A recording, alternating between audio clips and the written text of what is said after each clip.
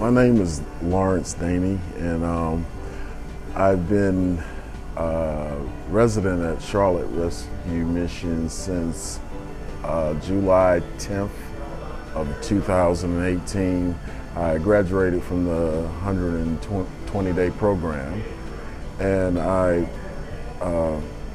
felt like I needed to continue with some more treatment and help.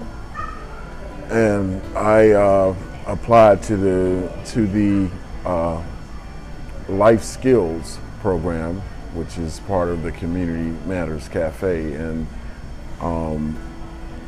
I had 2 interviews, and I was waiting to hear back from them, and I hadn't heard from them, and I started filling out applications and actually had 3 job interviews. And that day before my 3 job interviews, I found out I was accepted into the program. So I stayed up tossing and turning that night trying to decide what to do. And I just finally just gave up trying to make the decision and just said, God, what do you want me to do? And pretty much said, spend more time with me. And it wasn't exactly the answer that I wanted, but it's exactly what I needed. So I was trying to debate with him and say, well, God, I pray every night before I go to bed. I pray every morning. I study my scriptures, and what do you mean spend more time with you? Am I not spending enough time? And, just my trying to, convince God that maybe you giving me the wrong answer. But, of course, I gave in, and I decided to stay and do the Life Skills program. And it was one of the best decisions I've made, in a long time.